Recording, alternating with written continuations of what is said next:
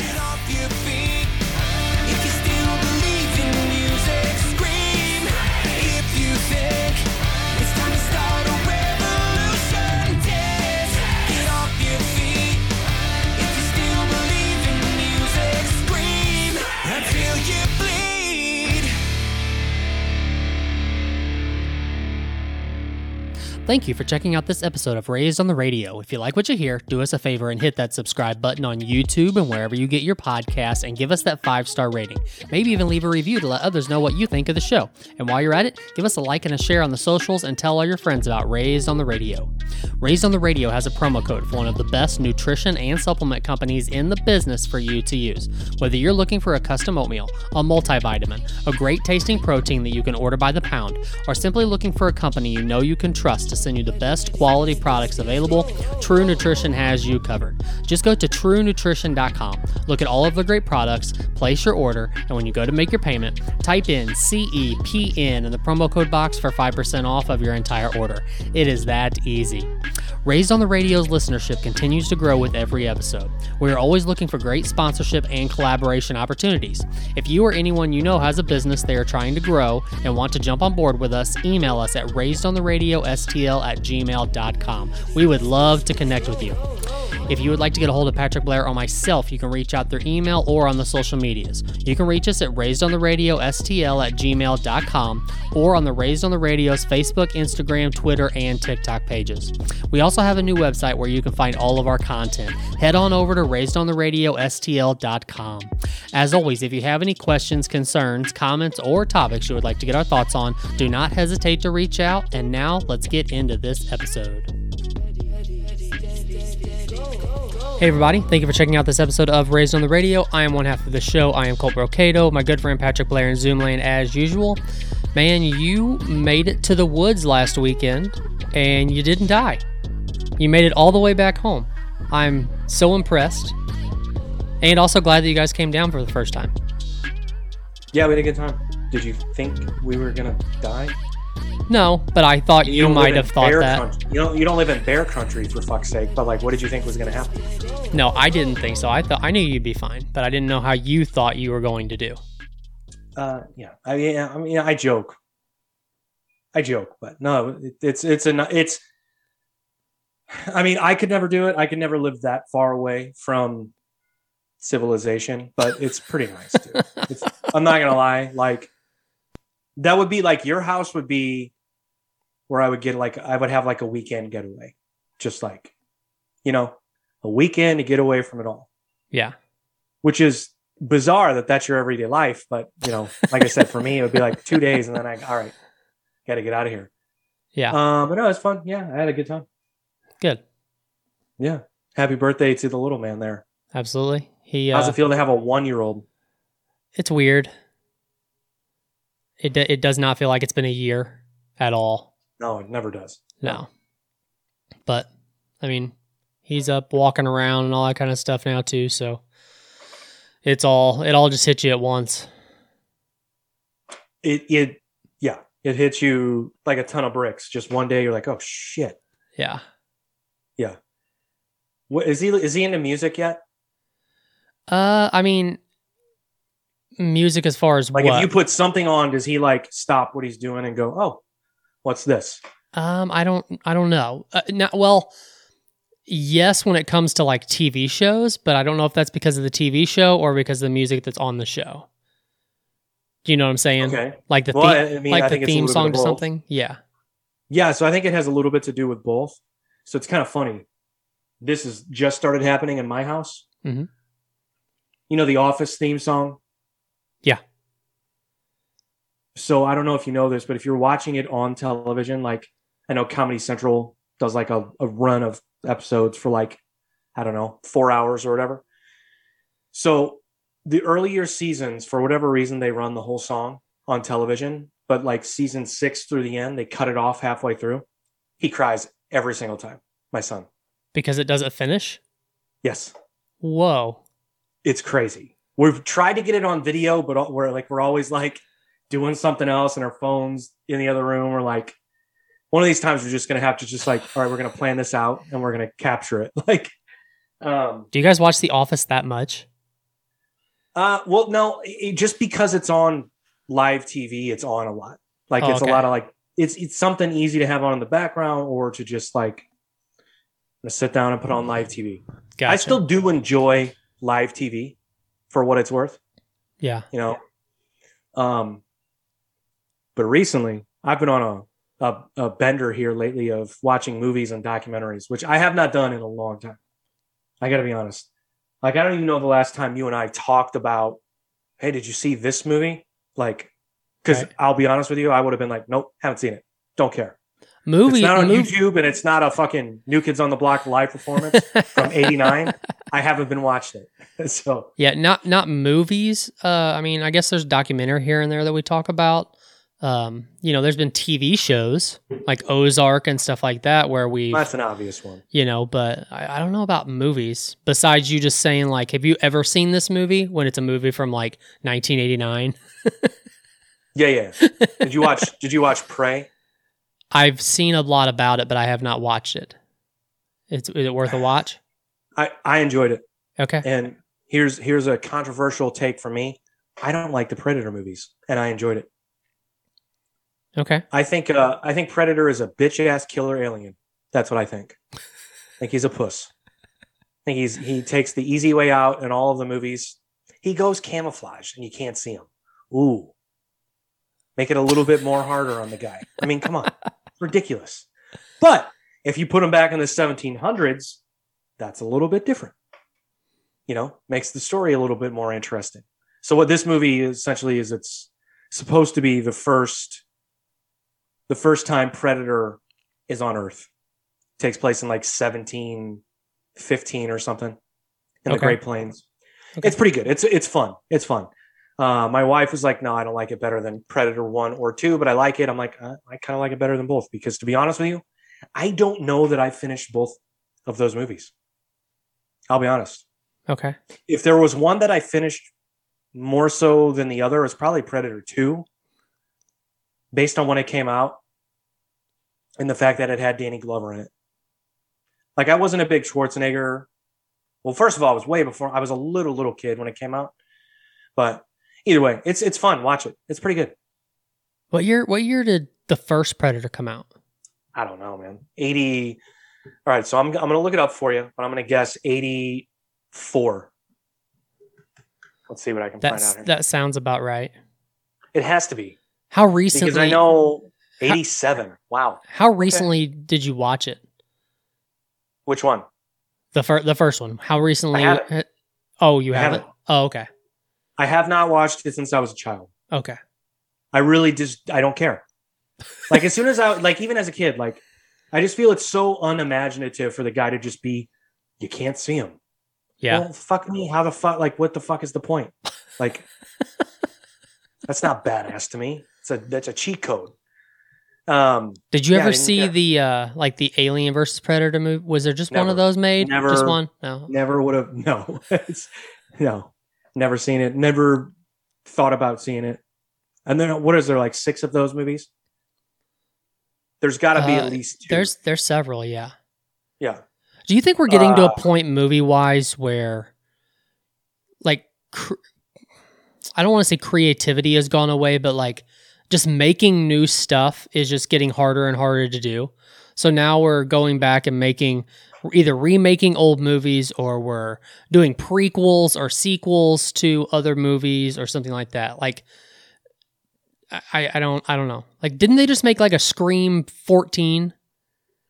14. I don't know. I just made that. I made that number up, but still. Yeah, but at least it was with the original people. It wasn't like it was like a remake. Like it was still with the original cast. It's just another extension of the. I didn't see it, and it's actually I really enjoy the first Scream movie. The second one, I didn't really dig. Yeah, I know I've seen the third one, but I don't even remember it. I have not seen the fourth one. Yeah, man. This is how I feel. They're remaking White Men Can't Jump, and it is just a kick to the dick. Did I know this? Yeah, Jack Harlow is playing the Woody Harrelson part. I know we talked about it. I don't when know. it like I don't the remember news that we first did. broke.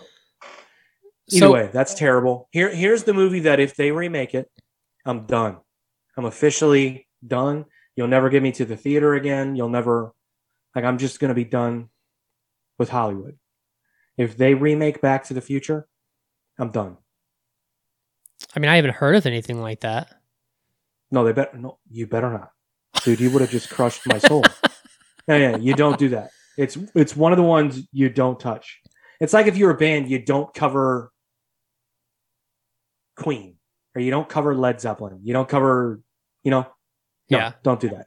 Don't do that. Like, Did you see the movie? Did you see the movie Nobody? Isn't it called Nobody? I want to say that I did. Remind me what that is. With why can't I think of his name right now? Better Call Saul. What's his name? No, I did not see that. What's his name? White guy Jack. He's got like a really white basic guy name, right? Doesn't he? I don't remember. What is his name? I don't know. It's Anyway, go on. You saw it? Is it good? I did, but I mean, I seen it in theaters like months and months ago. But you saw it in the theaters? Yeah, dude. Names are like just passing away from me right now. It's in Back to the Future. What's Doc's real name? Bob Odenkirk. What's Doc's real name?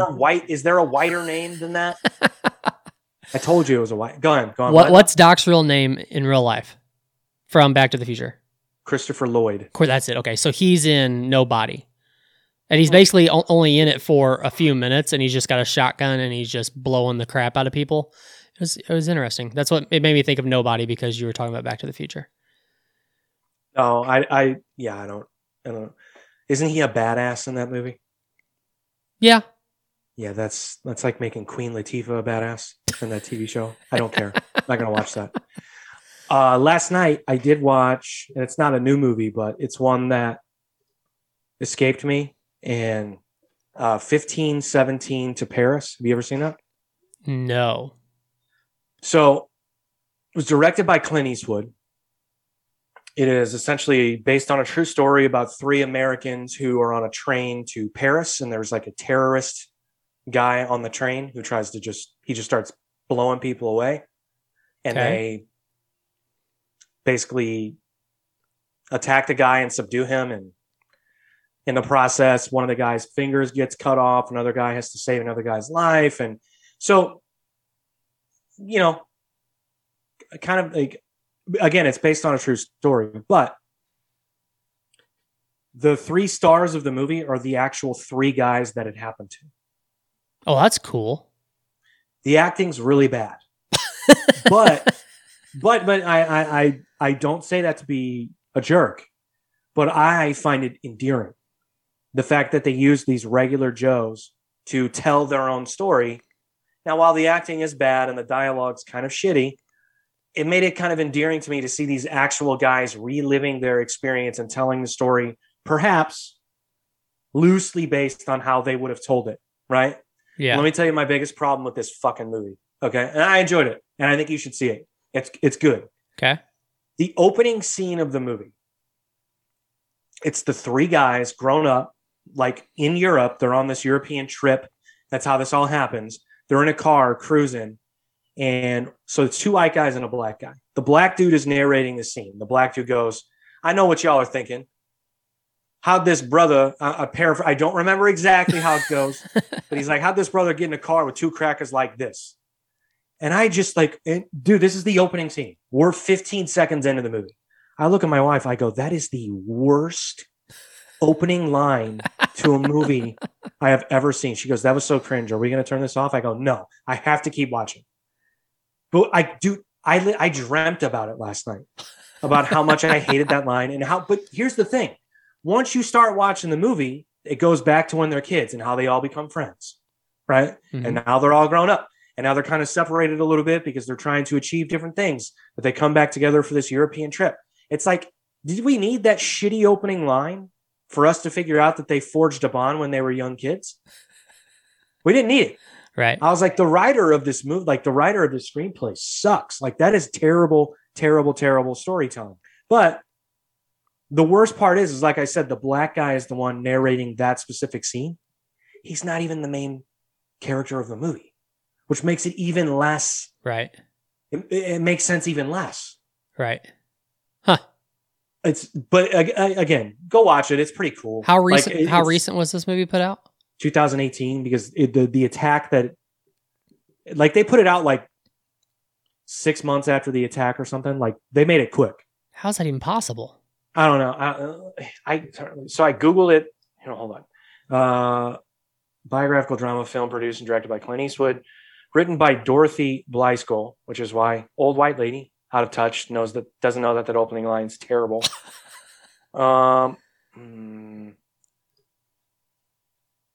Friendship runners. Yeah, I found it last night as we were watching it, like how soon they made it fair. 6 months might be a stretch, but they made it fairly soon after the attack. Okay. But yeah, 15, 17. It's pretty cool. It's pretty cool. Go check it out. And for him to make a movie that soon after something like that happens, and the 3 people who are involved in it are fine with doing it, like that's pretty crazy, right? Like that soon after, I guess they didn't have any like lasting trauma. I mean, if someone comes calling and says, "Hey, we want to make a movie about you," and oh, by the way, Clint Eastwood is going to direct it, you probably go, "Okay." Dirty Harry wants to direct it. Oh, okay. That's probably okay. Yeah, I mean, I get what you're saying, though. So what about, I don't know, have you seen Nope yet? I haven't, but I'm curious if you have. What's it called? Nope, the Jordan Peele's new movie. Not going to watch it. Really? Not going to watch it. Have you seen anything that Jordan Peele has done? Get Out, and I fucking hated it. It's one of my least favorite movies of all time. I'm not going to get into it because we'll get canceled. No, I'm not going to see that. Okay. If I'm at your house for another birthday party and it's on, I'll peek around the corner and check out a few scenes. But no, I have no desire. Did you like the movie Get Out? It was okay. Are you not a Jordan Peele fan, or is just the movie in general? No. Not a fan. Okay. No. I think he's no, I can't do it. You've got to give me something here. Why? I just think he's a fucking poser. I think he's full of fucking shit. Okay. I think those movies are for fucking. I think they are directed to a specific audience with crossover appeal in mind, so that he can make a profit. I don't think that they are really about what he says they are about. I don't believe it. I just don't. We're talking about the same guy who ripped off Chappelle's Show, right? That's who we're talking about. Are you talking about Key and Peele? Yeah, Key and Peele is a direct ripoff of the Chappelle Show. You think so? 100%. I would have to go back and watch to believe that. Do you know who he's married to? Who? Chelsea Peretti. Yeah. I don't know why that's so weird to me. I mean, there's an awful lot of no. See, you're gonna get it out of me eventually. I'm not gonna do it. Yes, he is. You're right. He is. Oh, fuck. No, I don't like. I don't know anyone that likes the movie Get Out. Okay. Like anyone close to me.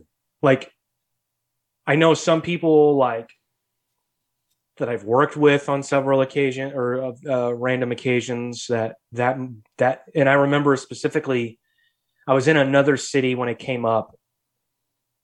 Oh yeah, I loved it. It told it's such an eye-opening blah, blah, blah. I'm like, shut the fuck up. Eye-opening to what? Box office dollars? Shut up. Get out of here.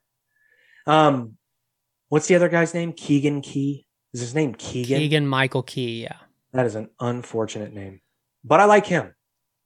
I don't like him on Key and Peele. But he's been in some funny shit. Yeah.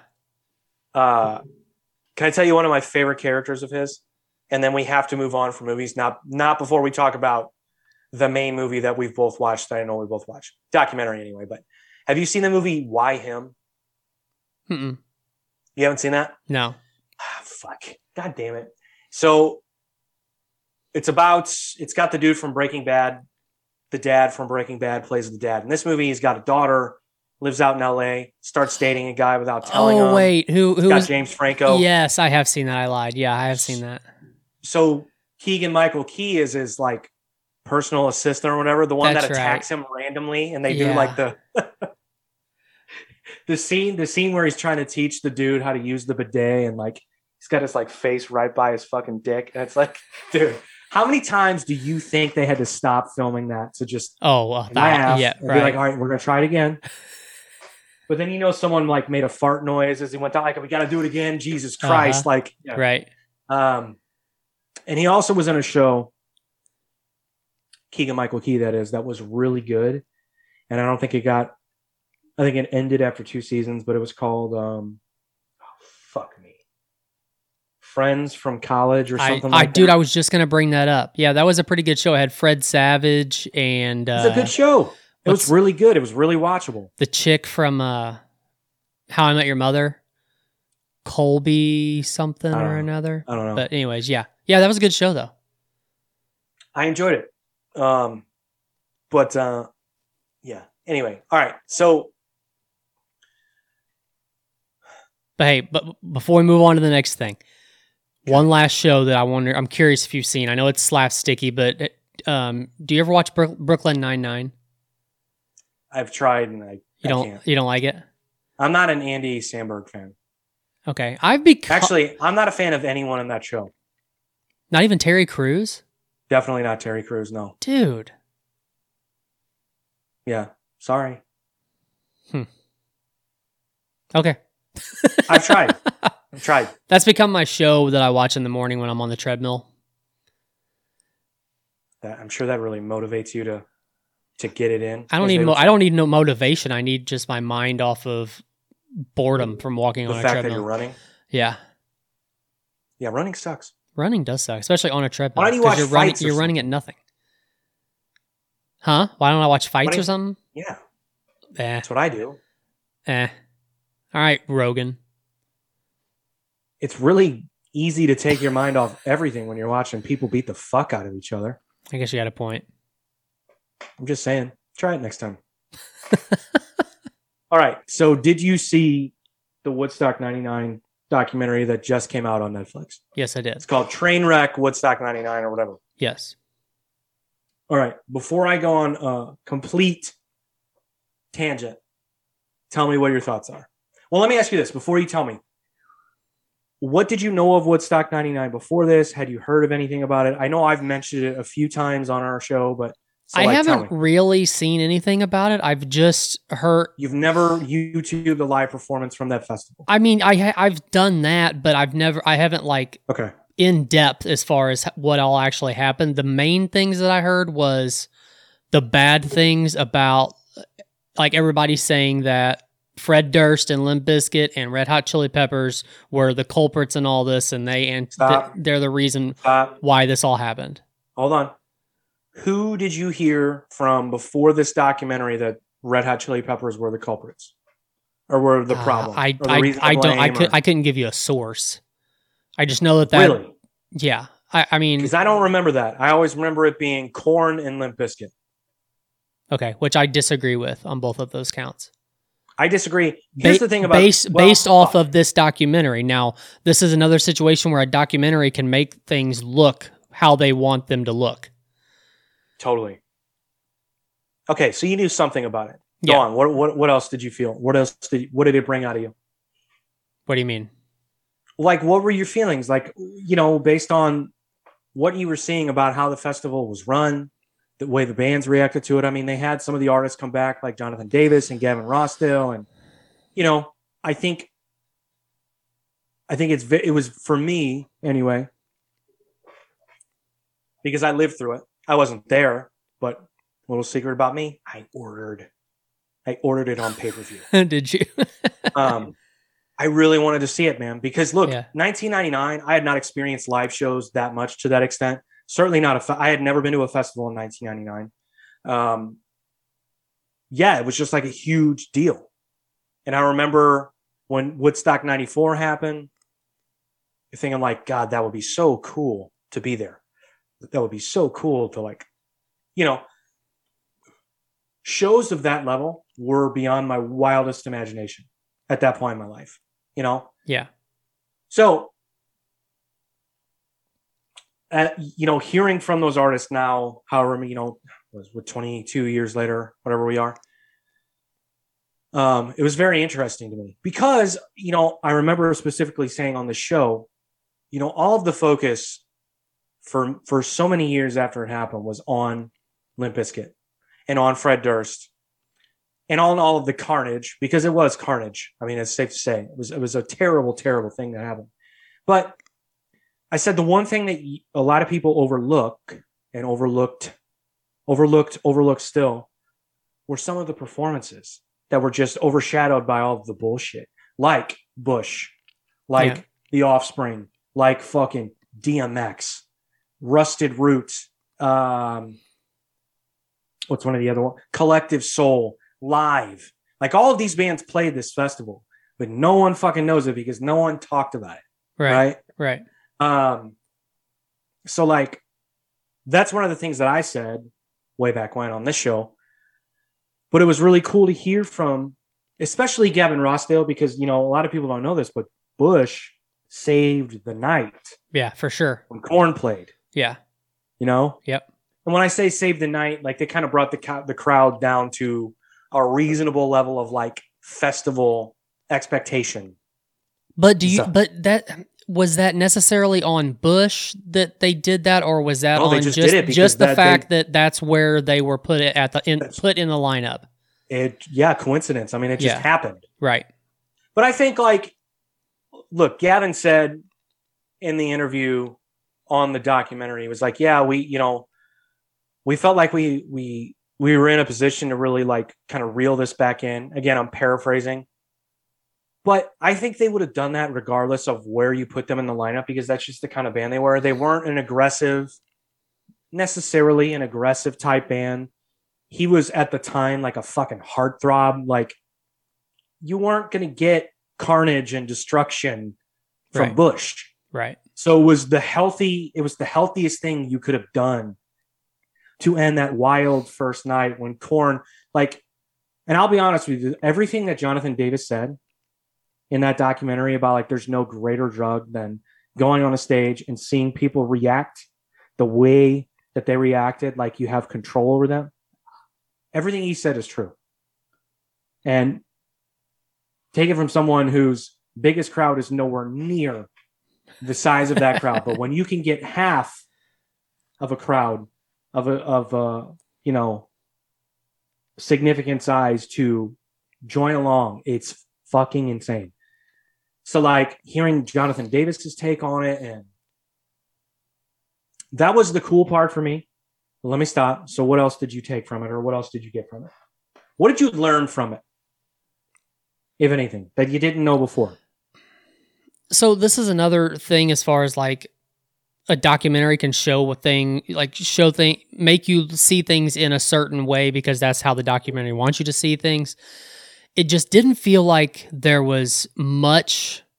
I mean, I know there was a lot more behind the scenes stuff that they're not showing, but it didn't seem like there was a whole lot done to make all this happen. Like the people who were putting this whole thing together, it just seemed like they put people in places to. I don't know how to explain it. Like there was. Money.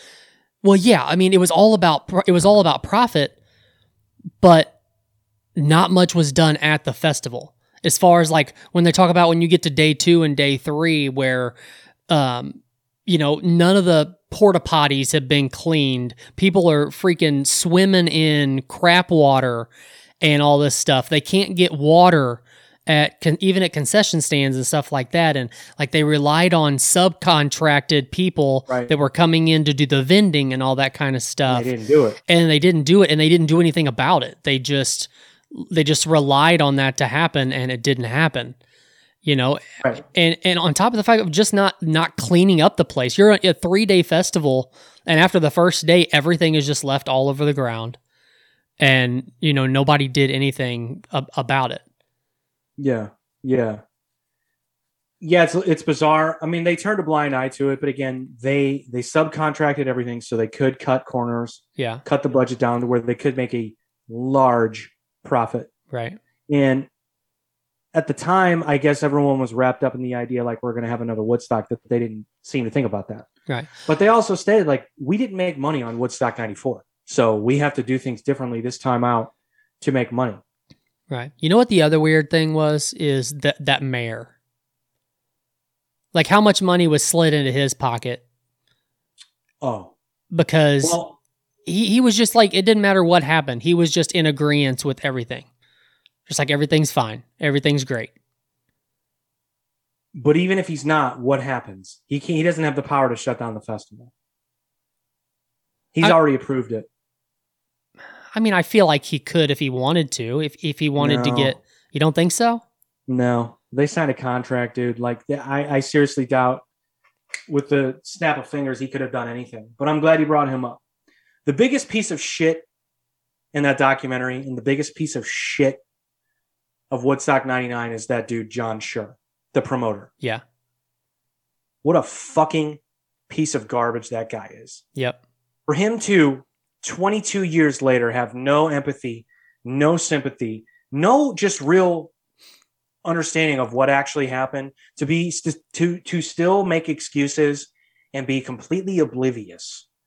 And in the part where I was like, all right, I'm done with this fucking guy, is when they talked about, you know, the idea that it was like this free flowing, like girls gone wild, girls had their tops off and girls were getting groped. And he goes, well, he basically says, well, if they took their tops off, they were asking for it, type thing. Well, and then there And I was was another like- guy, and I can't remember what his name was, but the other guy that was talking about when he, when they had commandeered a vehicle and they brought that into the crowd, and then when that guy got into that vehicle, he seen the girl who her top was off and her Yeah. pants were down, and there was a guy pulling his pants back up, basically saying that this girl just got raped.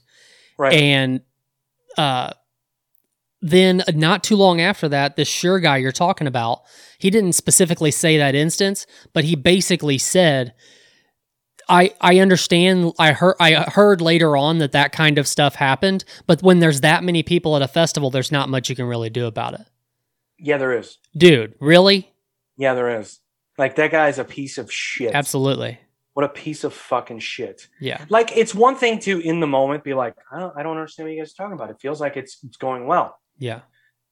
But he knows what people have been saying for 20 plus years. So, like, 20 plus years later, you're still acting like this? Like, what a fucking pile of fucking shit. Right.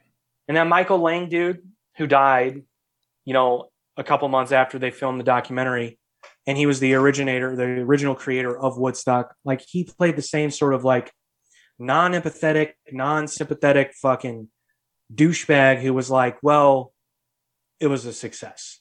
Like, for you, maybe. Right. But no one else. Like, and the only people who are living through this at the time are the people that are there who paid money to be there, overpaid to be there, and weren't treated well. Oh, that's the other thing this Sure guy said, which fucking pissed me off. So they were talking about how, like, everything was so expensive and nothing was cleaned up and the trash wasn't picked up. And he goes, like, what did they think? They were going to stay at a Ritz-Carlton or something? I'm like, no, douchebag. They thought they were going to be taken care of enough to have water and not walk through trash. And, you know, what a fucking piece of shit. I have another question too. So at one point, one of the audience members had stated that they didn't let him bring anything in. It's like when it came to like the water and stuff like that. Where did all these tents and stuff come from? Were people renting tents to stay in? No, you can bring your tent. You can bring a tent, but you can't bring anything else? To my knowledge, no. Huh. Okay. I don't know. I sure do hope they let you bring your own tent and not rent a tent. Right. That's fucking atrocious. Yeah. You know what the grossest thing about the entire documentary was to me? Like, literally the grossest thing was that the girl who said she got trench mouth. That is I almost vomited in my mouth whenever she said that. She's talking about like having sores all over her mouth and her tongue and everything else because people were basically drinking shit water. Yeah. Ugh. It's nuts. But then again, I the understand. entire weekend. But then again, I understand you bought a ticket to go to this festival, but everybody had a choice. They could have left whenever they wanted. So that's a big part. That's a big part of this. So I'm not saying they were treated right, but they could have left whenever they wanted to. Yeah, it's a voluntary act. It just became this mob mentality to just fuck everything up at a certain point because everybody was getting mad. And I did kind of like the fact that they had these people who worked for MTV who were on there explaining their side of the story too. Like talking about how they were getting batteries thrown at them and stuff like that while they're trying to film and Yeah, I remember watching that live. I had 2 TVs going. I had MTV on, and then I had the pay-per-view on just to watch the performances. And then the MTV would be the in-between stuff. Yeah, I mean, I think people were mad and they started fucking shit up. But I mean, yeah, I mean, they pretty much made that clear in that documentary. And I think so what I was going to say was the people who knew what was going on were the people who paid to be there, and then the production crew and the security. So I'm glad we got to hear from those folks. The one interesting guy out of all the people they talked to was that production guy who basically were like, no, that's a terrible idea. No, that's a terrible idea. No, that's a terrible idea. And the promoters being like, shut the fuck up. This is what we're paying you for. Oh yeah. I told him to get off of this channel. Yeah. Very interesting, but I almost felt like he was kind of putting it on for the documentary. Yeah. A little bit. Yeah. While I want to believe his heart was truly in the right place, I don't know. But let me tell you who low-key, the biggest pieces of shit that I didn't know about, and you brought them up earlier, the biggest pieces of shit during this whole festival, low-key, because I didn't know about it until I saw this documentary. The Red Hot Chili Peppers. Yeah. I didn't know about this. I didn't know about the song that they played when they came back out. Yeah. I didn't know that the mayor came up to Anthony Kiedis and was like, hey, there's a big fire out there. Can you maybe say something? No, they're not going to listen to me. But they made the conscious choice to go back out there and play that song. Right. Why don't you just play Soul to Squeeze, you cunt? Right. Why are you playing a song about fire and getting people more riled up and starting more fires? Right. What is that about? I understand being a rock star. You're in the moment. This is fucking great. Like, dude, I've been there. I have been there. You know? Mm-hmm. I really have. I have said some gross shit on stage because I was so in the moment. You know? Mm-hmm. I've told a security guard to fuck off. I've flung my mic at a security guy. I've fucking flung my mic at people in the crowd. I've done it. I've been caught up in the moment. But like, if I'm looking into a sea of fires, and there's no way that they're playing on Sunday, they're the headliner, that they have not heard about anything. Right. I find that so hard to believe. Well, that's my thing. It's like the same thing with the promoters being like, we haven't heard anything. Like the band's new. Right. Like, and you have to, by Sunday, we'll go, okay. Exactly. Wait a minute. Exactly. And that was my thing too, is by Sunday, you know, now I know the fires and stuff like that didn't start until the very end of the night, which was the most idiotic move that anybody could do. Like, you know what the last 2 days have looked like. And now you want to give people fire? Why? That makes no sense whatsoever. But yeah, by the third day, the bands have to know what's going on as well. You would think. Wasn't Jewel, because they interviewed Jewel, wasn't she the third day? Yeah, but I think from the way the documentary put it, I think she's the only one that actually bailed. Like they bailed halfway through the set. But she said she was so surprised when she got out there, and I'm like, well, hasn't anyone told you what's been going on? Right. Like you didn't hear? Like, I don't know. Like it's very weird. It's very weird. Yeah, but low key, fuck the Chili Peppers. That was fucking. You know what? I don't know if I got the pay-per-view on Sunday, and I actually don't think I did. I'm trying to think if there was anyone on Sunday that I remember. But yeah, why would I don't know. But that John Schur guy, I tweeted about it as soon as that I got done with episode 2. I was like, whoa. If anyone's watching this, and if anyone's wondering, if you've ever wondered, like, just picture the shittiest fucking piece of human garbage promoter you've seen in a movie about music, fictional. This guy is that guy, but 10 times worse. And oh, by the way, he's a real person. What a piece of shit. Yeah, for sure. Just money hungry, money grubbing fucking scumbag. Oh. Now they stopped Limp Bizkit's set early, right? Because didn't they tell them they were going to have to get off stage, like they couldn't keep on going? And then when Fred Durst got to the back, they asked him, what he thought of it. And he goes, "None of this is my fault." And I kind of agree with him, because that was a Limp Bizkit show. But I agree with him. I don't know. I guess he could have tried to help a little bit, because he knew how. Should you have gone out and crowd surfed on plywood? Probably not. Right. But look, if he's playing an arena show that's a Limp Bizkit show, and he sees that, he's probably going to go do it. He's not going to stop and go, "Guys, what are you doing?" Right. So, so I don't know if you had planned on doing this or not, but can you make the comparison here to Astroworld? Oh, fuck me. Why did I know you were going to... Okay. How would you like me to do this? Because I was thinking about Astroworld as I'm watching this. And I think this is why I brought up Woodstock 99. I think it was when we were talking about Astroworld. Well, let me ask you this. If you had to make a comparison, because I want to gather my thoughts, what would you do? What would you say? The comparison I'm making is you have people on stage performing that know what's happening in the crowd, and they're not doing anything to calm the crowd down to potentially... Stop. Right there. Okay. Who are you referring to? Well, it's Travis Scott. That was the main thing, right? Or are you talking about in Woodstock? Yeah. Who are you referring to? Let's say Fred Durst. That's fine. So he knew that girls were getting raped. He knew that... Well, probably didn't know it was that dark. He didn't. Yeah. So he sees some people crowd surfing on plywood. Do you think he's stopping in the moment to think, like, where did that plywood come from? Did they tear something down? Or were there... He's not making that judgment or that snap assessment while he's on stage. Right. Am I saying it's right? No. But, okay, go on. So you're saying Fred Durst specifically, or anybody else? Anybody else, anybody who played knowing how things were actually going out in the crowd, and knowing that there's potential for people to be getting hurt and all that kind of stuff too. Do you think Fred thought that anyone was getting hurt at that show? Because from our vantage point, because there were many shots from the stage out into the crowd, from his vantage point, it looks like everyone's having a pretty goddamn good time, right? Yeah.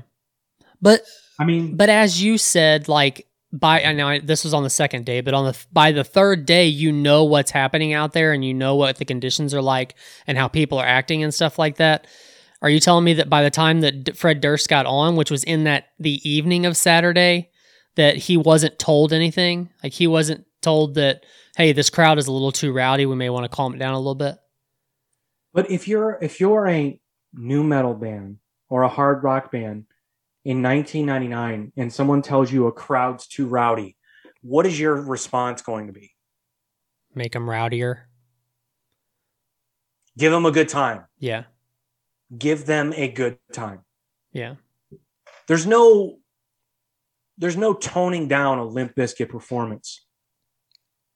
There's no toning down a Rage Against the Machine performance. There's no toning down a Korn performance.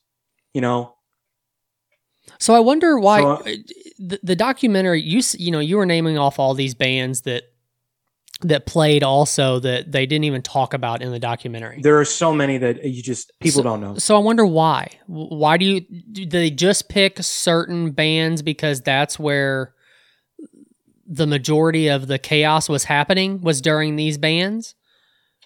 Or why did they not even talk about a lot of the other bands? Well, I think what they did is they talked about the biggest bands of the time who, all things considered, made the biggest waves at the festival. Kid Rock, Limp Bizkit, Korn, Bush, Rage Against the Machine, the Chili Peppers, Metallica. All of these bands played, and all those bands were huge at the time. Which there wasn't You really know. anything about Metallica either. No, they In had the Kirk documentary. Hammett in there. Yeah. But they played on, I want to say after Limp Bizkit. Okay. That's what I want to say. Lineup. Let's see what we got here. July 20, Saturday. So Saturday, July 25th, it went on the East stage. This is actually kind of fun to do. So, oh no, that's Sunday. Sorry. Hold on. July 24th, Saturday, the East stage, the Tragically Hip, Counting Crows, Alanis Morissette, Metallica. Oh, Metallica was a headliner. Okay. Wait. Oh, all right. I'm sorry. I'm reading this wrong. The Tragically Hip, Kid Rock. So Kid Rock played second. Can you imagine that on Saturday? Crazy. Tragically Hip, Kid Rock, Wyclef Jean, Counting Crows, Dave Matthews Band, Alanis Morissette, Limp Bizkit, Rage Against the Machine, Metallica was Saturday on the East stage, which was the big stage, essentially. Mm-hmm. Dude, the West stage, Everclear into Ice Cube. Wow. I would like to see the money that it costs just to have all those bands that they had. Oh, well, I mean, and that's the thing too about that John Scher guy. It's like, I didn't realize that Fred Durst was such a jerk. Bitch, you booked him. Fuck you. Don't fucking play that shit now, 20 years later. It's such bullshit, dude. Yeah. Like that bothers me. Friday, the East stage, which was the main stage. James Brown, G Love and Special Sauce, Jamiroquai, Live, Sheryl Crow, DMX, The Offspring, Korn, Bush. That was another thing I didn't understand. The whole James Brown thing. Did you see that part where they were talking about how he didn't want to go on stage? I don't know why that was relevant to anything. It was just to make that John Scher guy look like a fucking badass. Like what? But it didn't even like make that. You're a master promoter. Like, yeah, fuck it didn't make that happen because James Brown was getting ready to go on, but he wanted to be paid before he went on. They were telling him no, that wasn't going to happen. And then, like, all that happened was Scher said, "Give me just a minute." And then the next thing you know, James Brown's on stage. Like, what the hell just happened? To what a fucking piece of shit that guy is. It makes no sense. Like, I seriously, like, I've encountered guys like that for so many years. And it just, they are the worst. There's a guy, oh, fuck. Never mind. Let me go back to this lineup here. So the other stage on Friday. I know Willie Nelson opened, didn't he? No, I already said that. Oh, you did? Yeah, that was on Sunday. Yeah, that's what I was talking about. Oh yeah, so Sunday the main stage was Willie Nelson, the Brian Setzer Orchestra, Everlast, Elvis Costello for some reason, Jewel, Creed, and the Chili Peppers. And then the West stage was badass, dude. Mike Ness, Our Lady Peace, Rusted Root, Seven Dust, Collective Soul, Godsmack, and Megadeth. Dude, come on. And then the other stage on Friday was Lit, into Buckcherry, into The Roots, into Insane Clown Posse, into George Clinton. Dude, that's a festival. Hang on a second. I mean, Buckcherry was a band in 99? Oh yeah, dude. They've been around forever. When did Crazy Bitch come out? I don't know.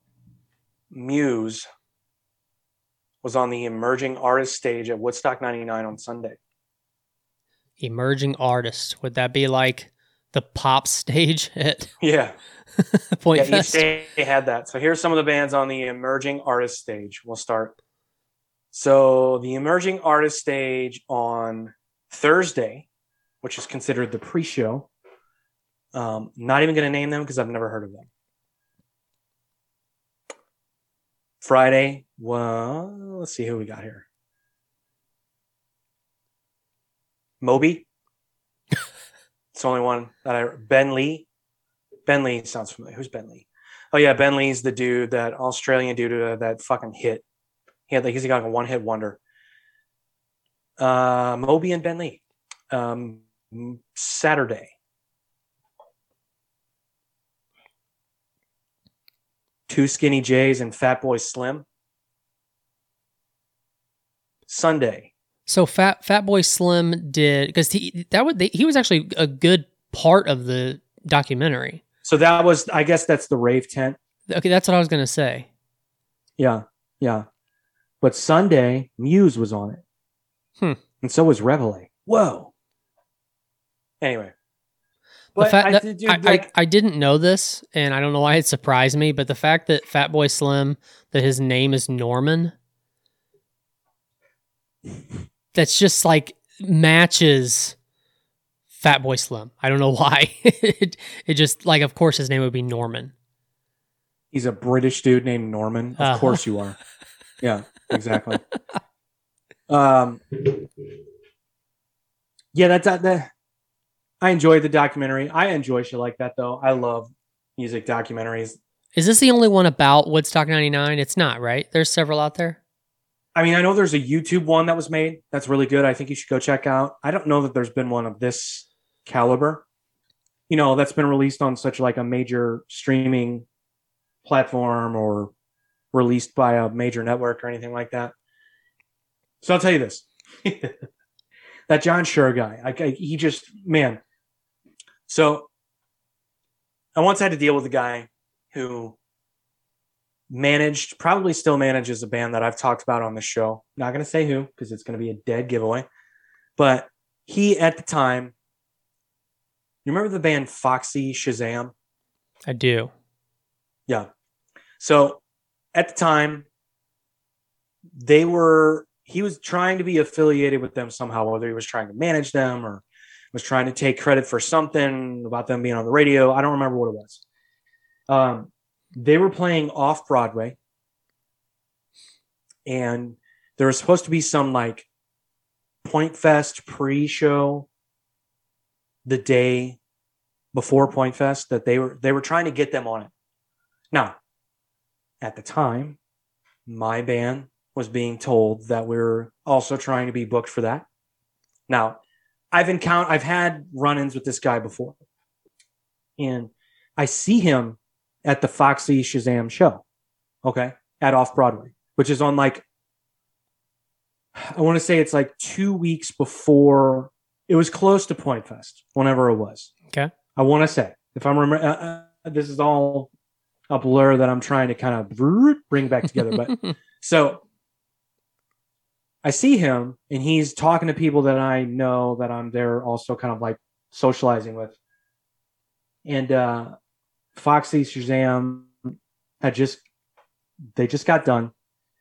And I just kind of I'm in a conversation with people, and kind of just like, he was like looking at me, and I just go, man, Fox, that was cool, right? He goes, yeah. I'm gonna get him on that Point Fest pre-show. I'm like, oh, really? I think I'm gonna be playing that. He goes, no. And he just walks away. Swear to God. Dude. And now you got to think, this is however many years ago. I wanted to murder this guy. I was like, how could you be so rude to another human being? Right. Forget business. Put all the bullshit, like industry bullshit aside. Like, how could you just be like, you're staring at me, waiting for me to acknowledge the fact that you're staring at me, to acknowledge that we just experienced something together. I acknowledge you.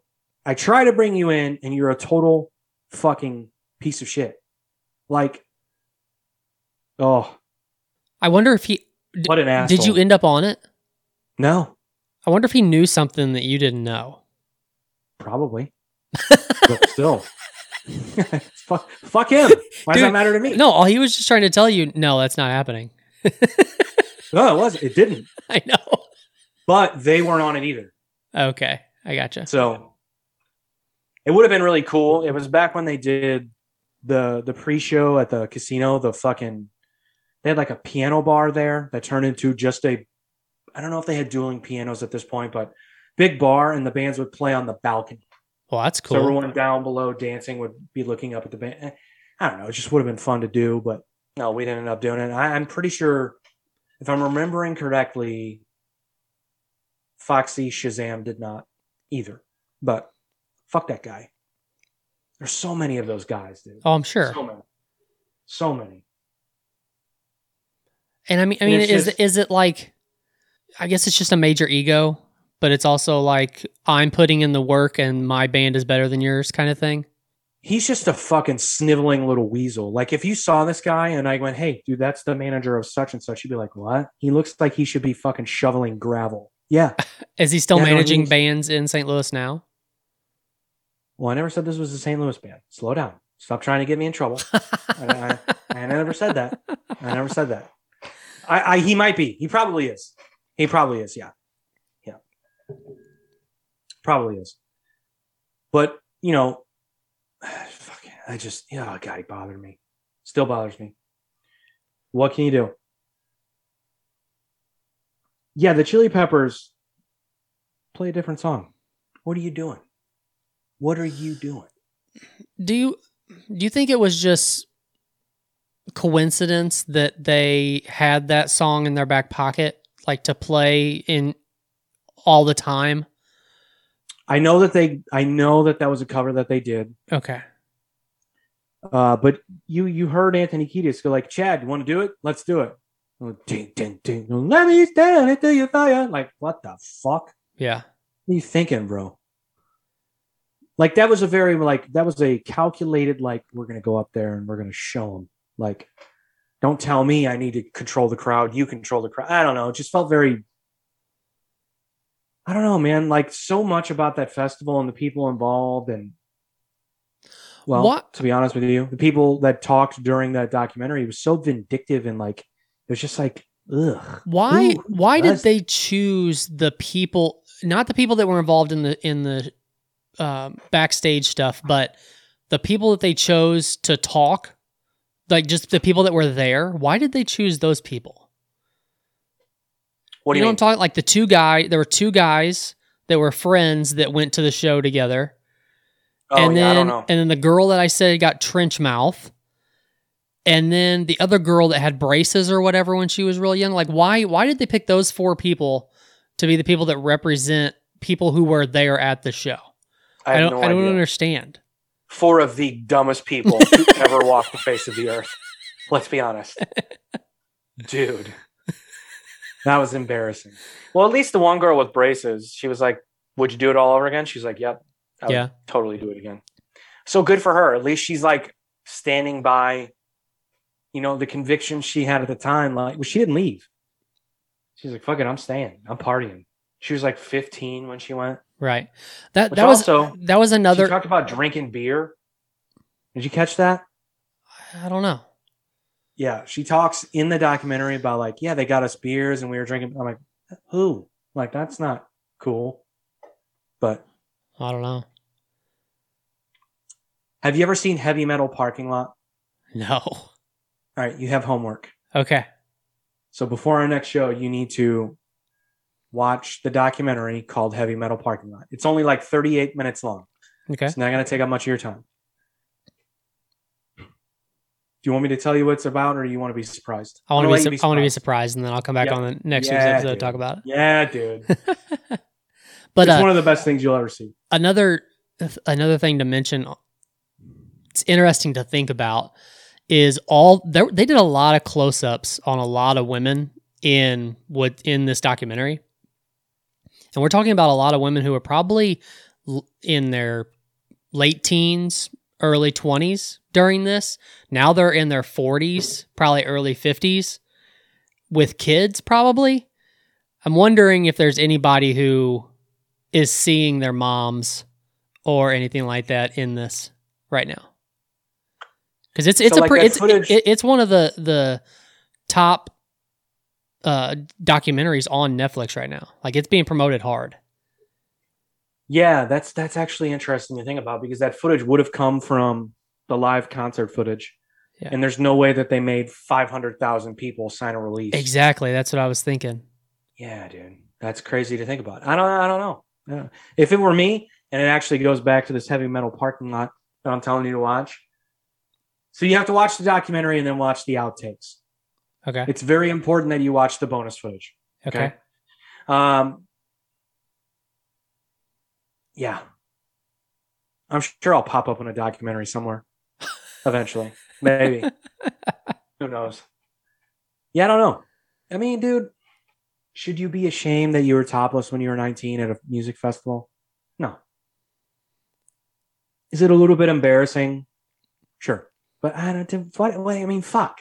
If you can't spin that, like if you're such a insecure, just sort of like person in their 40s with all of these regrets and doubts, that you can't spin that in a way. It's like, I was young, I was living it up. It was the best time of my life. Like, okay, maybe but you shouldn't have been there in the first place. put yourself in those shoes. Like there were a lot of naked dudes walking around too. So if you were one of those dudes and you just popped up on this documentary, would you be worried about it right now? I'd have a lot of explaining to do to my coworkers and family, but these guys, mushrooms. What can I say? Ecstasy. I don't know what to tell you. I don't know. I mean, I get it, but at the same time, man, fuck. I mean, a lot of those people are probably fucking doctors now. For fuck's sake. Like, yeah. I mean, I guess it's no different than like the Girls Gone Wild stuff and all that, except for if you're watching Girls Gone Wild, you're purposely looking at it for the reason of trying to see boobs versus now you're... Well, didn't that guy get sued because he didn't get permission to get any of those people on film? Yeah, I would have to look into it, but I know what you're talking about. There was that was a major issue. Joe Francis is the guy's name? Yeah. Oh, fuck. That reminds me. Did you watch the documentary, The Most Hated Man on the Internet? No, I've seen it, but I haven't watched it yet. You've seen it, but you've seen what it is. Yeah, I've seen the... Should we let that be your homework and save that for the next show? Is it that good? Probably should. Is it that good? Yeah, dude. Oh, yeah. Okay. You need to watch it. Okay. Yeah. So the last thing I'll say before we go, I did watch another movie. Like I said, I went on a bender. Sounds movie, like it. I'm Not Okay. Have you seen anything about that? No. So it's about a girl who is trying to be an influencer and writer, and she lies about being in Paris during a terrorist attack. Okay. You seen anything about this? No. Maybe watch it. I was so uncomfortable for so many moments of that movie. Like, it's so incredibly cringe, but it just goes to show where we are right now with like influencers and social media and like people just being like, what did I said? So like, I stole this from someone. Well, I'll give the credit to my friend's wife, but she said, Instagram is where celebrities go to be normal people. Right. Yeah. TikTok is where normal people go to be celebrities. Right. Like, this movie embodies that entire idea of like growing followers and getting clicks and fucking being surrounded by the people who have the most followers and like, oh, it's so gross. But the way that it ends is really important. So maybe watch that too. Maybe not before the next show, but there's so many moments I'm like, oh, like, ugh. That makes me think. Like, you just want to go, ugh, I gotta like. Do you remember that whole thing with Steve Ranazizi? Is that how you say his last name? The stand-up comedian? I remember it well. Yeah. Wasn't he said he was in one of the towers, right? He lied on the Mark Maron podcast. This is when he first said it. Yeah. Said it in 2009 when he was on the Mark Maron podcast. And this was when his career was really starting to take off. He was on the league. Yeah. Right. Yeah. Which I love the league. I hate fantasy football, but I love that show. Yeah. But yeah, he was just like, he fucking, like, you have to be really sick in the head to like tell the story the way that he did, but he made up specifics about the company that he worked for and the job that he had. But yeah, he said he was in one of the towers. The first plane hit. He got out of there. And then when he was on the ground, the second plane hit and he tried to like call up to the offices where he supposedly worked and no one would answer the phone. Like, yeah, dude, no shit. No one answered the phone. A plane just flew into the building. Yeah. And the whole time, Mark Maron's not calling him on it because how can you really do that? You can't really be the one to go, you're full of shit. You know what I mean? Like, yeah. It'd be like you being like, yeah, my dad served in Desert Storm. And I'm like, really? What fucking platoon? What battalion? Like, what, like, no, you don't ask questions. You just go, oh shit, really? Like, And obviously in this situation, Mark Maron's like, holy shit, what the fuck? You know? Mm-hmm. And then like voluntarily ran as easy like several years later, just but like someone brought it up again. He's like, yeah, I don't know why I ever said that. That didn't really happen.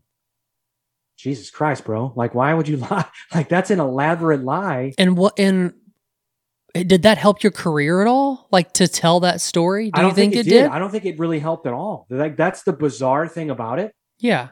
Like, he went on Howard Stern after it came out that he lied. Uh-huh.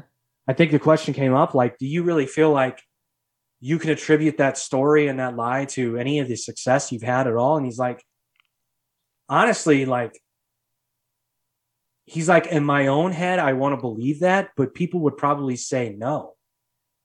You know, like, I didn't get, like, maybe it did, but like, not that many people heard it. Like, the Mark Maron podcast is Right. big, and, you know, he was one of the originators back in 2009. Right. Not many people were podcasting back in 2009. Not on the level of like a Mark Maron. But not that many people heard the story. So, like, what could it really have done? And as easy as it is to do research on people now, like if he were to go on a show now and tell that same story, he would probably be outed before he was even off the podcast. Well, the interesting thing to think about is he chose a really good show or a really good medium to do it on, such as a podcast. I feel like if he had gone on like what if he was on like Conan, for instance, Yeah. and told that story? You know, the people at Conan would have been like, wait. Because, you know, they pre-screen people when they have them on. They ask them questions like, tell us some of your craziest stories. You know, people would have been in Conan's ear like, he didn't tell us that. Please ask questions. Please, like, you know, like, or if he had gone on a radio show, like an actual terrestrial radio show where you have, you know, the FCC to worry, the FCC to worry about, and like all these people who like answer to people, and like you got sponsors and all this shit. Like, you tell a story like that, people are going to ask questions. They're going to be like, what? Right. You escaped one of the towers on 9/11? Like, so very, very bizarre. And you know what's strange? Like, I say I like the league, but I've watched that guy on a couple of other things, like interview wise and just kind of like hanging out, like podcast wise. He actually seems like a decent dude, like just like a cool dude, like you'd want to have a beer with. Yeah. I mean, I can understand in the moment, like on the Mark Maron show or whatever, I can understand in the moment saying something and immediately realizing that's not going to help me. I don't know why I did that, but Right. to have all the information to back it up shows that he had a plan to do this. He had a plan to talk about this for some reason, whether he thought it was funny In somehow. 2009, though, like that many years later, I don't know, man. like it just seems very, like maybe he felt like, I've thought about this many times since it happened. Like, I didn't hear the podcast, but since the news came out, then I saw the reactions to it. And I've thought about it many times. It's like, all right, so Mark Maron's being like, well, how did you get your start? What were you doing before stand-up comedy really started for you? And he's got to make up this story about how he worked for a financial firm and, you know, he's working in New York. And then it turns into, oh yeah, my career got started right around 2001. So now I got to be like, I don't know. It just felt like he was like connecting the dots as he was talking and kept fucking up. Okay. And instead of erasing the fuck up, he just kept going. Like, I don't know. I'm making excuses for the guy, but I just hope that it's not like I can get sympathy fans out of this kind of situation, because if that's the case and you played it off of a terrible situation like that, that kind of makes you a piece of crap. I mean, if he did it for that, then that's gross. Yeah. For sure. That's disgusting. But man, have you ever known someone to do that? Like, use a tragedy or someone else's misfortune to kind of like get attention on them? I don't know if I know anybody personally. No. Off the top of my head, at least. Do you? Yeah, I know a few people. Really? Yeah. Unfortunately, I didn't do anything about it. I didn't call them on it. I didn't say anything about it. Other people did. And I think for a moment there too, like with one specifically I can think of, I remember thinking like, am I a bad person for not calling this sooner than someone else did? Because I knew like right away. I was like, you weren't there. You know, like it's like one of those things. Like, but again, do you like the person's explaining a tragedy? Are you the asshole to be like, that's not true? You weren't there. Like that makes you an asshole too. Right. I just remember thinking that way. I'm like, oh fuck, I'm just gonna let it go. Just pretended I didn't hear it. That type of thing. Like it's almost better to stay out of it to where your name can't get dragged through the mud with it too, because all you're gonna do is piss them off. Yeah, kind of. Yeah, it was very. It's really weird that I know two people that have done that. Two. I want to say, yeah, two. And one of them had to do with someone's suicide, which made it so much worse. Jesus. You know, yeah. They they basically lied about having communicated with the person like right before they took their own life, which was a total fucking lie. And I think most people knew that, but again, you don't want to be the person to be like, you like, you want to mourn the person's death, and you don't want to be like, you didn't talk to that person. Like, what are you talking about? So can I ask, like, you say communicated, like they were basically acting like they were the last person that person talked to before they did it? No, they didn't claim that because that would have been really gross. Yeah. They just claimed to have spoken to them. Okay. Which didn't happen. Okay. Didn't happen. Which is gross also. I mean, it's all gross, but you can't be the person who like, that didn't happen. Like in the moment, like you learn that someone has taken their own life. You don't call anyone a liar. You don't say anything negative. It's like a very much like, oh shit, how do we, all right, this is crazy. That type of thing, you know? Right. Yeah, man. But you also sit there and think, what is this doing for you? Like you saying it's just this the story. It gets you how attention. is this? I mean, I don't know. Like, I mean, yeah. It doesn't, I don't understand it. I don't understand how people's brain works sometimes. Well, some people are sociopaths. Well, there's that. This person is, trust me. A lot of the stuff that has happened to this person and a lot of stuff they've done since then will vindicate that. But I mean, people look for attention in all kinds of ways, man. It's very fucking nuts, like, to think about. Makes you think on why they need it. Like, is this something deep rooted from like your childhood where you didn't get much attention and now you need like dramatic situations that you can place yourself in to make yourself feel better somehow? I mean, yeah. There's that kind of stuff, you know? Yeah. That's definitely part of it. I think, yeah.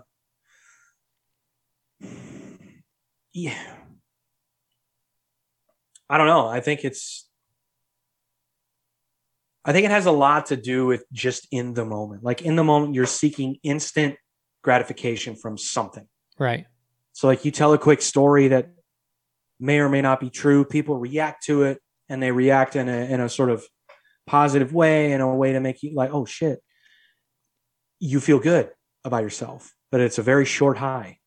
Yeah, you know? I guess that makes sense. You're not necessarily trying to downplay what happened. You're just trying to make it about you for this moment, for the gratification of this story is about me now.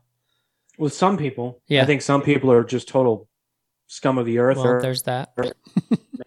Completely about that. Yeah. So, but, well, dude, you have homework. All right. So heavy metal parking lot. Heavy metal parking lot. What else? The most hated man on the internet. Is that what you? The most hated man on the internet. Okay. Holy shit, it's good. And then I'm not okay. Is that all right? Yeah. Okay. I can do some of that. Hopefully. Do some of it. Okay. Do heavy metal parking lot for sure, and do the most hated man on the internet. Okay. If you get time, if you don't get time, not okay. Fine, whatever. It's fine. Okay. Before we go, dear Deshaun Watson, please play poorly on Friday. Do you want to know why I'm asking him to do that? Yes, I do. Because if he plays well, it's just going to create a bigger shitstorm around the suspension. If he plays poorly, people will go, you know what? Fine. He's not going to be our quarterback anyway for 6 games. Let's go let him get his head straight. Dear Cleveland Browns, please go trade for Jimmy G. You don't know how much we need him because we're one bad hit away on Brissett from Josh motherfucking Rosen being our starter. That's all. I have one question on that. As far as Deshaun Watson's suspension goes, does it only count for regular season? Yep. Really? Which is so nuts. That makes no sense whatsoever. It's so nuts. So why else would you explain the fact that he's starting tomorrow? That's my point. Is like, okay, he right now has a 6-game suspension. They're trying to get it to at least be a full year, but he can possibly play 3 games. Yeah, leading up to it. What the hell? It makes no sense.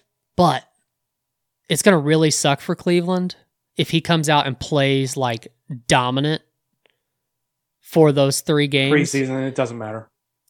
I don't know. That's what I'm saying. Look really bad, and then everyone will just go, okay, 6 games is enough.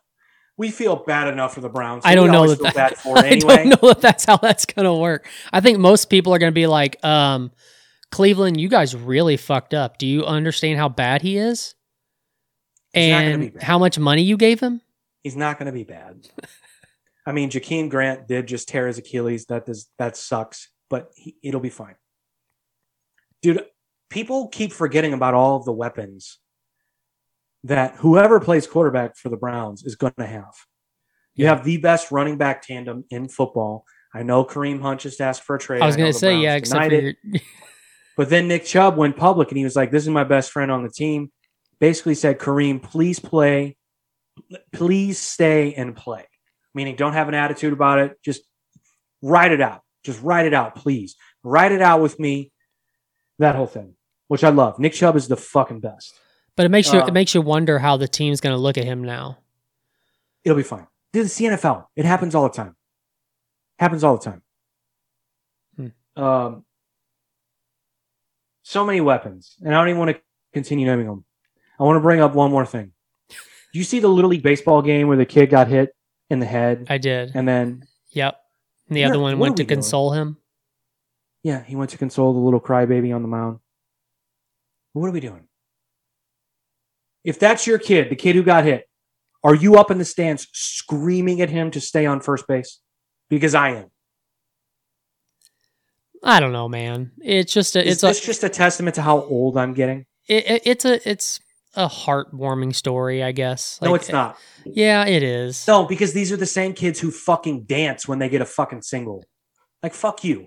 It's the first inning. You got a single. Calm down.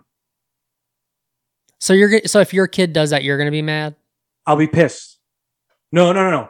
My kid plays baseball. There will be no celebratory moments on the infield when you get a base hit or a double or a triple.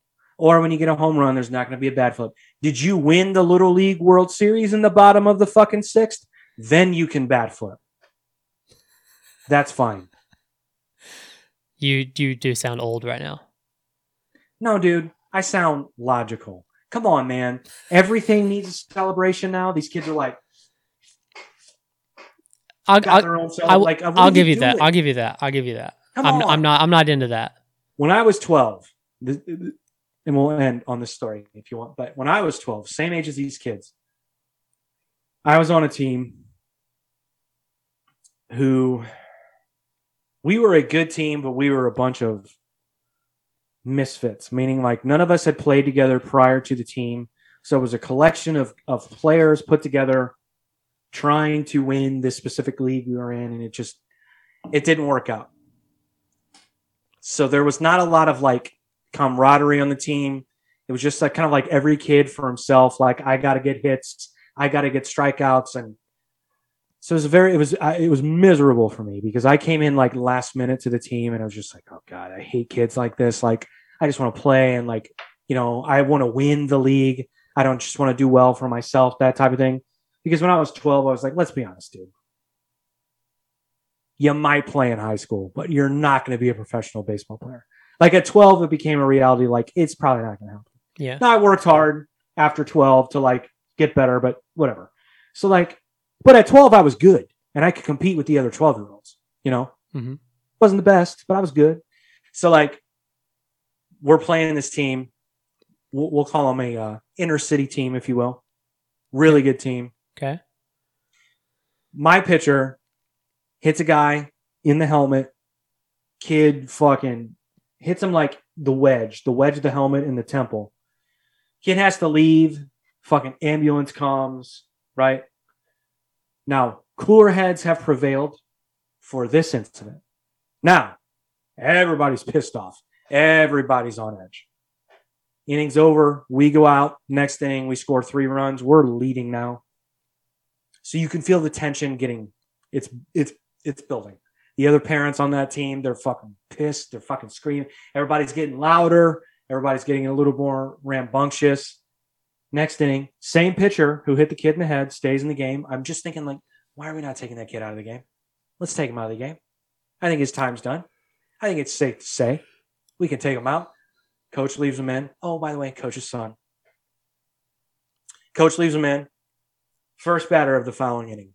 Hits the kid in the leg. Just drills him. Just right in the back of the thigh. Now, best place to get hit Right. if you're playing baseball. Yeah. The back of the thigh. For sure. This kid goes berserk. Charges the mound with the bat in his hand. Yeah. My coaches go to cut him off. One of my coaches gets tackled by his coach, one of his coaches.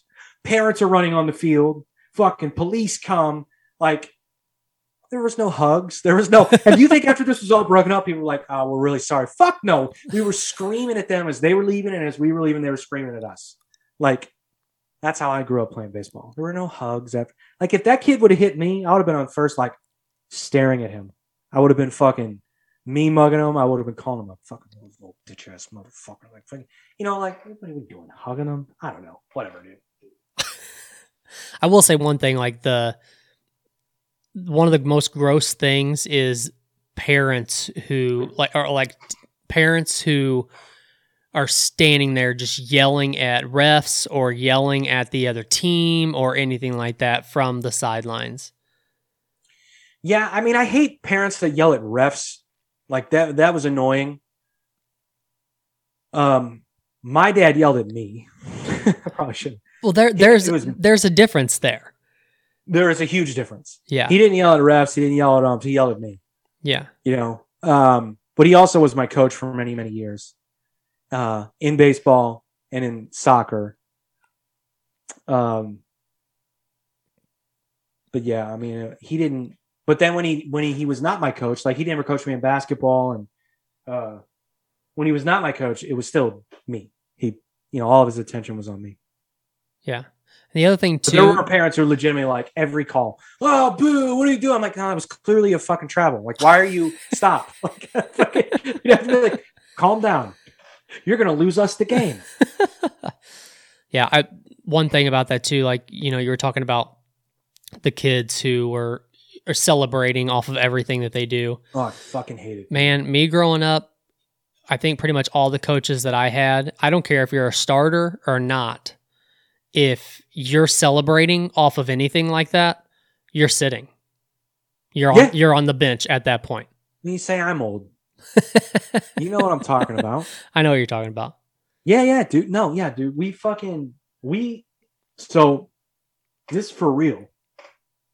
My basketball team, when I was in the sixth grade, seventh grade, one of those ages, but we played Catholic Youth Council basketball, which is kind of like a big deal in St. Louis, for basketball and for soccer. The other sports, not so much. But yeah, we won our league, right?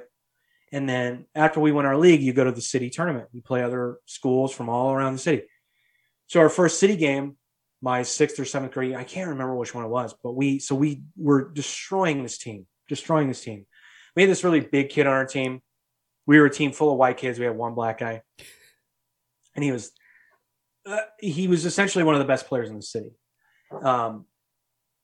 Was just clowning on these fucking kids. Like, we were just destroying these kids. So in the 4th quarter, he gets a block or something, and we all jump off the bench. And, you know, the guys on the court at the time were like, so like overly, it was like too much. He benched all those guys to start the next game. Oh shit. Benched them. Now, that year I was like, started sometimes, didn't start. That game I started, but luckily I was on the bench when that happened. So I started the next game. I was surrounded by our fucking B squad, our fucking JV squad, and our fucking scrubs. Dude, we got ran off the court. Now we only played for like that group of kids only played for like a minute, Right. 2 minutes maybe. Yeah. But it was enough to put a huge dent in the game where like we fucking lost the game. Was that a statement to make with a bunch of 6th graders? I don't know, but I don't know if anybody learned anything from that, but In the moment, I remember it vividly. In the moment, everybody was probably just pissed, but I don't know. Maybe down the road, it affected some of the kids. You know what? I think my mom might have that game on video. Actually, I'm going to ask her for it. I'm going to rewatch it. Yeah, I mean, who knows? If so, we got to post it on our YouTube. Yeah, for sure. Yeah, I hit a couple of threes. There you go. That kid.